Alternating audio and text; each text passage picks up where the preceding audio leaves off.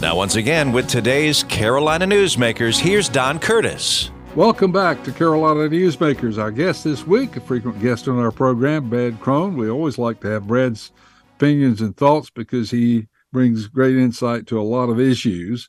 And one of those that has been a continuing problem in North Carolina for some time is the way we address mental health. Now, we're not the only state in the union that is having problems with this, but mental health is certainly an issue that we have seemingly not been able to find a lot of great solutions so far.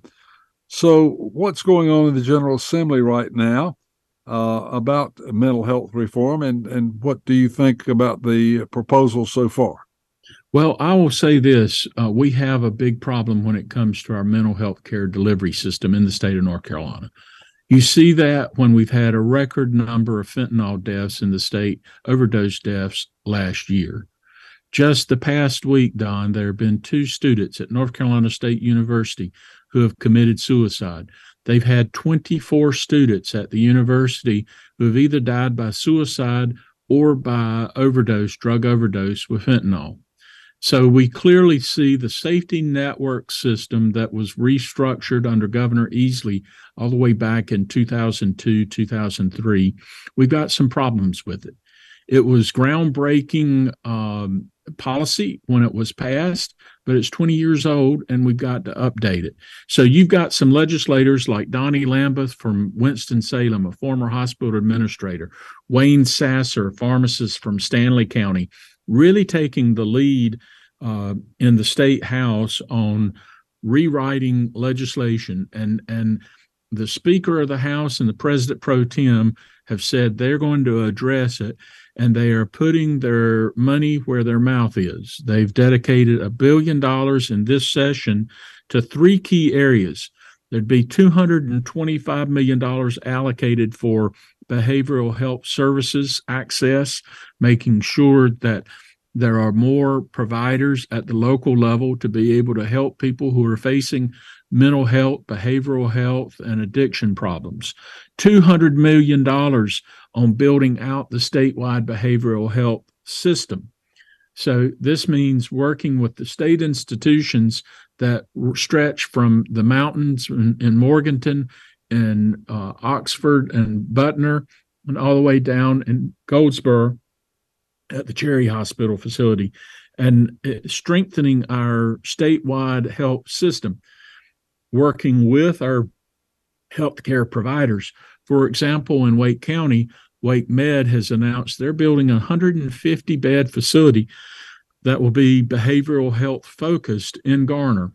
That should be online probably within 24 to 36 months. So the state is actively working with the healthcare providers, the hospitals in particular, on looking at additional beds that would be available for inpatient, in-facility patient care. And then there'd be $50 million dedicated for telehealth programs and having a centralized bed registry so that there can be an ongoing network for healthcare physicians, psychiatrists, psychologists, nurse practitioners to know where patients could have in-care facility care provided.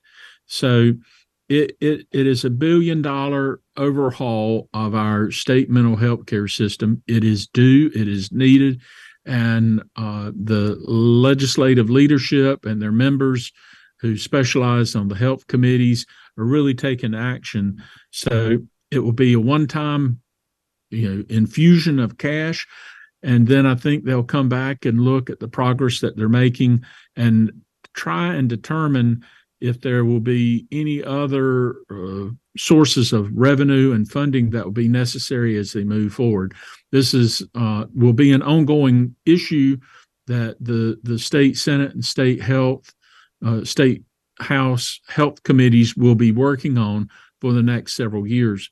One other interesting element, the Attorney General has sent millions of dollars into local mental health county units on the settlement agreement with the makers of opioids.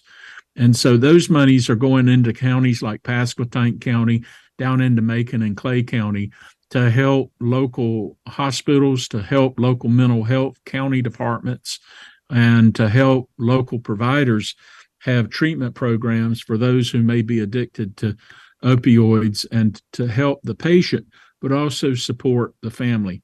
So the uptake, here's the uptake on the mental health reform. They are making progress. They have a clear-cut plan that is going to build up the state's mental health delivery network and the safety net that is out there for our citizens. So it's 20 years in the making, but it will be real progress, and it will truly have an impact on the people and the families who need it the most. Well, it seems like this is the biggest commitment that I've seen in my time to solving this problem, which has been a reoccurring problem in North Carolina. This is pretty much bipartisan also. Is that not correct? It is bipartisan, and you're correct. It is probably the biggest infusion of money into our mental health care delivery system since 1949, when Governor Greg Cherry from Gastonia laid out a statewide network, building Broughton Hospital, expanding Dorothea Dix Hospital, and then they opened a hospital in Goldsboro, which is named for the governor, the Cherry Center down there.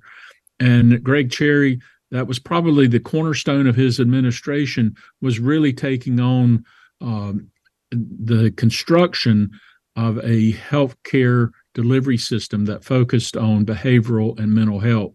And then you remember in 1964, Dan K. Moore's wife, who suffered with alcoholism, really made an effort to make sure that we addressed addiction, and from alcohol as well as prescription drugs and illegal drugs. So those have historically have been the major efforts put forward. And in 2003, Carmen Hooker Odom was the Secretary of Health and Human Services under Governor Mike Easley, really led the restructuring of the local medical entities, the LMEs, which set up a network across the state to provide managed care for behavioral health in the state. And that has been effective, but the state has grown. The demand for mental health and behavioral health care services has grown, and we clearly need an update and some improvements. And this is a very big step in that direction. Moving on to another topic, the credit unions versus the NC Bank legislative debate. I think there's a House bill called 412 that addresses some of this. Bring us up to date on what that involves. Well, it was an interesting fight, probably still is an interesting fight, going over to out of the state banking committee over to the Senate banking committee. And it's just a dust up. It's, who would ever think that the bankers and the credit union suit and tie folks would get in such a dust up over the definition of a customer and what a customer base means. And Julia Howard masterfully, you got to really appreciate her understanding of the legislative process. She's a long-term, probably 30-year legislator from Davie County, from Knoxville, and just masterful when it comes to the legislative process. And she's one of the few people in the General Assembly who can look at a broad issue like this and really narrow it down, work diligently to try and get the two sides together, and then get legislation moved from the House committee down to the House floor. So I think both sides aren't happy with it. So that tells me that it's probably a good piece of legislation for the people of North Carolina. Now we've got to follow where it goes in the state Senate. When you say a definition of what a customer is, explain that a little bit. Well, the legislation defined who the credit unions could open accounts with, and it was known as the field of membership. So it defines who would qualify as a potential member of a credit union in the state of North Carolina, whether it's the state employees credit union, the Navy credit union, any of the credit unions doing business in the state of North Carolina. And the tension has been that the banks have to take all comers and that the credit unions can cherry pick the best customers in the banking environment.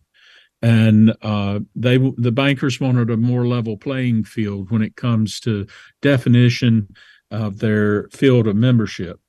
So it also, there's some tension about the access to banking, whether it's credit unions or actual state banks in rural regions of the state.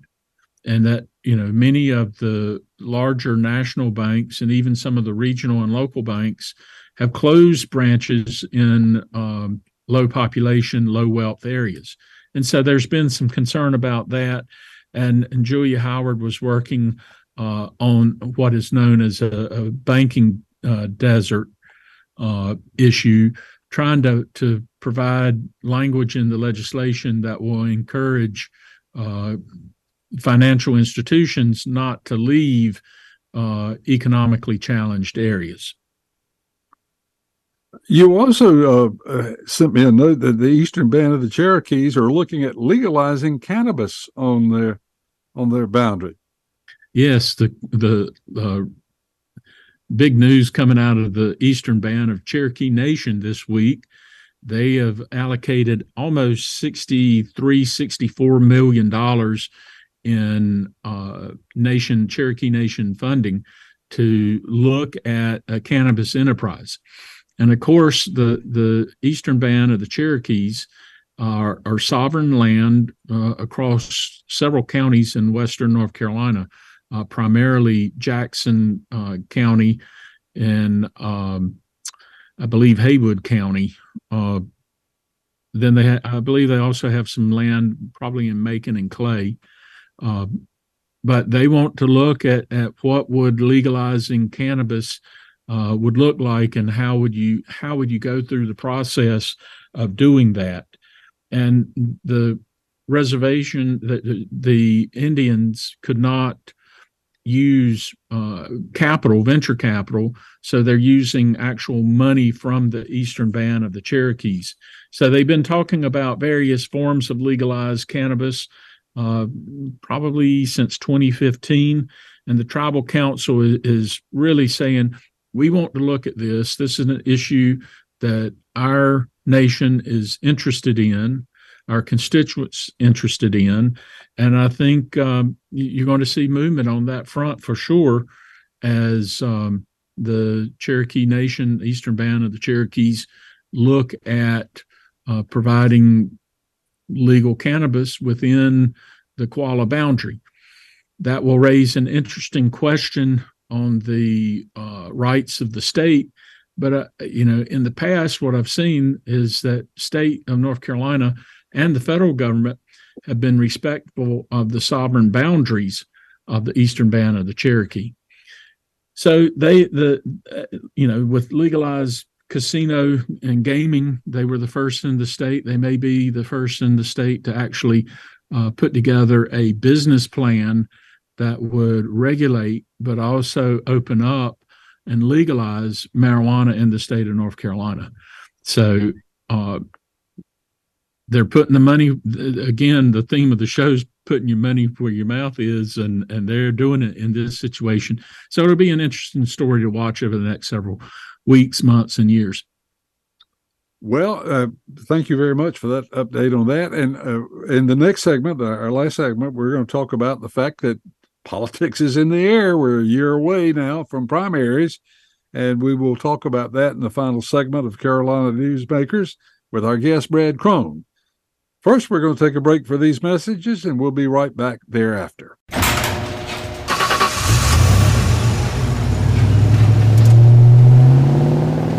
I spend a lot of time in the garage, but even more time in the rain, sleet, and mud. In 95, I helped tow your moving trailer. In 05, I helped you get out of a ditch. Yeah, I know I'm a bit rusty, and sadly in 09, it was sparks from me your handy chains, dragging behind your truck that accidentally started a wildfire. Sparks from dragging chains can start a wildfire. Spark a change, not a wildfire. Visit SmokeyBear.com. Brought to you by the U.S. Forest Service, your state forester, and the Ad Council. Only you can prevent wildfires. Here's a fun fact for you. The average chameleon can point their eyes in 2 different directions. On the other hand, the average human can't. So unless you're a chameleon, there's absolutely no way you can focus on texting and driving at the same time. So don't do it, unless you're a chameleon. Visit StopTextsStopWrecks.org. A message brought to you by the National Highway Traffic Safety Administration, Project Yellow Light, and the Ad Council. Carolina Newsmakers continues, and once again, here's Don Curtis. Welcome back to Carolina Newsmakers. Our guest, very good program so far, has been Brad Crone. So you've got one final segment to hold up the standard of the first 3 segments, which were very good, Brad. You did a good job. That's tough. So we'll see if you can be good for approximately 12 more minutes. But the political season, I guess, is underway. We have 2 announced candidates for the Republican nomination, and of course, the Democratic nomination is probably already pretty much conceded, at least right now, to the Attorney General, who is off and running probably also. But let's talk about first of all the 2 candidates for the Republican nomination. Both have announced. Lieutenant Governor Mark Robinson, and of course, Dale Folwell, our current treasurer. So Dale Folwell, and it's going to be an interesting match because the biggest challenge, Dale Folwell on paper is the better candidate, but that doesn't always necessarily translate in politics when it comes to primary voters. And the big challenges that Dale Folwell will face in the Republican primary is money and organization. There is no doubt that the lieutenant governor has built a widespread following within the what I would call your super conservative right wing of the Republican Party. The Trump faction, you can call it that. And that he has a well-established base within the Republican Party, and that enables him to tap into money not only here in North Carolina, but in money across the nation. The lieutenant governor's been very, very smart and strategic in getting out to meet with groups, CPAC, the NRA, and building his alliances with those conservative organizations that can provide small dollar donors as well as very large whales when it comes to providing independent expenditure and large dollar contributions into your campaign.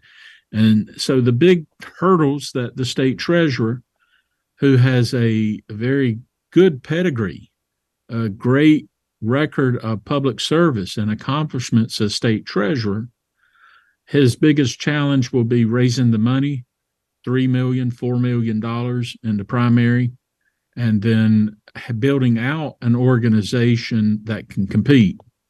He has that potential, and that potential is the moderate Main Street wing of the Republican Party. I contend about 30% are Trumpers, 30% is your Chamber of Commerce crowd, and 30% are fence sitters. So Dale Folwell has got to get the Main Street Chamber of Commerce wing of the party engaged and willing to invest in his campaign if he's going to be successful in that process. The lieutenant governor announced last weekend, and it really worked to define the race. And it was interesting to see the picture that the lieutenant governor painted in portraying himself as a working person who has held factory jobs, who have worked as a restaurant manager, who's worked in a Dollar General and has been bankrupt. He knows the struggles that everyday working people in the state of North Carolina have made. And he made that contrast against the sitting attorney general, painting Josh Stein as an elite, someone who studied at Ivy League schools, who's never understood what it means to work on a factory floor, has never met a payroll, and has never seen a problem he couldn't solve without a tax increase.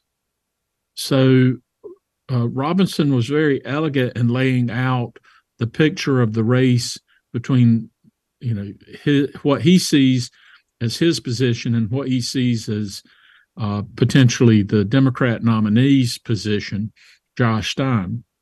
Interesting enough, Stein tweeted out and then sent some emails out saying that Mark Robinson was too extreme for the state of North Carolina, that his hate speech, in particular when it comes to the LGBT community, is not acceptable. And that hate speech and the extreme conservative positions that he's taking on abortion issues and reproductive right issues in the state of North Carolina are out of step with the majority of our citizens and could have an economic impact and hurt our business climate in the state, very similar to what we saw with House Bill 2 back in 2016 and 2017. So the stage is set. The big question, Don, is going to be, will Attorney General Josh Stein end up with a primary? And it's possible there are a couple of names out, some speculation that the Mike Morgan, a Supreme Court justice, would look at getting into the race. His name has been mentioned. There are a couple others that are very, very preliminary, but will there be a Democratic primary to help strengthen that field? If we end up with a Mark Robinson, Josh Stein race, both candidates have very strong basis of support. Early polling conducted by Public Policy Polling has shown the lieutenant governor in a head-to-head matchup against the attorney general with a slight lead right now. But it will be a very polarizing race for the state of North Carolina. Could be historic in the sense that we would elect our first African-American governor, or we could elect our first Jewish governor if Josh Stein and Mark Robinson are the respected candidates. So another interesting thing that I think will be intriguing to watch in the campaign, what will the campaigns do to track back and to recruit and activate your centrist, middle of the road, your purple voters, as you said at the top of the show? And will they lay out a vision for the state of North Carolina? Don, looking at the history of our state, truly great governors in our state have been builders. They've made major investment in the infrastructure of our state that has helped build a social and business fabric that has led to the success of our state. John Motley Moorhead in the early 1840s laid out the state's infrastructure system by building railroads from Raleigh to Gastonia, from Raleigh to Gaston up in Northampton County, from Raleigh to Wilmington, and Raleigh to Morehead City. And that infrastructure investment in the early 1840s remains intact today pretty much by a surface road system. Cameron Morrison in 1921 was the governor who made the state take over all the roads. At that point in time, all roads were maintained by the counties. Several states, for example, Commonwealth of Virginia, today it maintains their state system and the county's responsible for it. So in 1921, Cameron Morrison, governor from Charlotte, took over the state road system. In 1949, Carr Scott had the Farms to Market program that really invested money in building out our rural secondary road system across the state. Luther Hodges, former governor, built RTP. And then Jim Martin in 1985 to 1993 worked to build a 4-lane road system within 10 miles of every single resident in the state. So my point is, truly great governors build things. I want to see the vision from Josh Stein. I want to see the vision from Mark Robinson. What are you going to build for the state of North Carolina? We've not had a great governor, building things literally since Jim Martin was the governor in 1984. So great governors build infrastructure that lead to economic growth and success of the state. Let's see the vision from the nominees, the leading candidates, from Dale Falwell, from Mark Robinson, and from Josh Stein, and any other candidates. Get in. Tell us your vision for the state of North Carolina. I believe that's going to be paramount. We're probably going to have a turnover. Well, we certainly will have a turnover in the Council of State position because Dale Falwell will be running for governor. What other positions on the Council of State might be up for this next election? You have two leading candidates coming out of the legislature looking at running for state treasurer. Wes Harris, an economist from Southern Mecklenburg County, a Democrat, has already announced his campaign. John Bradford, who is chairman of the Health Committee in the State House from Northern Mecklenburg, from Cornelius and Huntersville, an insurance agent, has announced he's going to be running. So there are two very well qualified candidates right now running for state treasurer. There's also reports that the position for state ag commissioner will be open, that Steve Troxler has seriously considered retirement. There's also reports out that Troxler's made phone calls across the state really looking at the possibility of running for governor. And I don't know how far that has gotten, but it signals to me that Troxler may feel like he's done all he can do in agriculture, but he's not ready to hang up the cleats at this point in time. So that could be an open position as well. Another interesting position to watch is what is going to happen in the state auditor's position. Will the incumbent state auditor look at running for re-election again following the fiasco she faced last December and has gone through the judicial process? In the first quarter, in the month of March, Beth Wood facing misdemeanor criminal charges for hit and run accident and failing to report the accident. And that has been dramatic to her. Can she overcome that? Will she elect to overcome that in an attempt to seek re-election? So that could be an open seat for sure.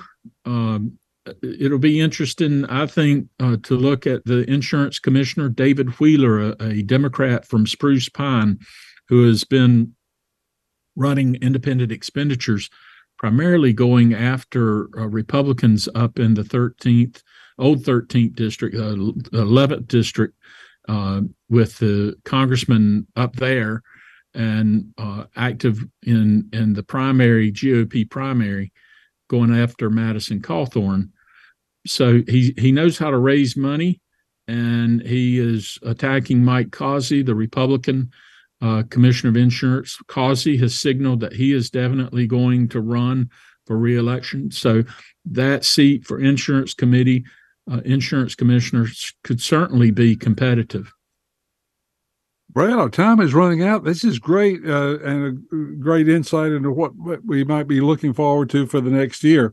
A reminder that if you'd like to hear a repeat of this broadcast, you can go online to carolinanewsmakers.com and hear the entire broadcast. And, of course, we will look forward to our producer having another interesting guest next week. So till next week, same time, same station. Have a good week, everybody. Carolina Newsmakers is a production of NCN and is heard each week on a network of North Carolina's leading radio stations. To hear a repeat of this broadcast, go to carolinanewsmakers.com. Carolina Newsmakers is produced by Jason Kong. Network engineer is Alan Sherrill. I'm Scott Fitzgerald, inviting you to join us again next week, same time, for Carolina Newsmakers.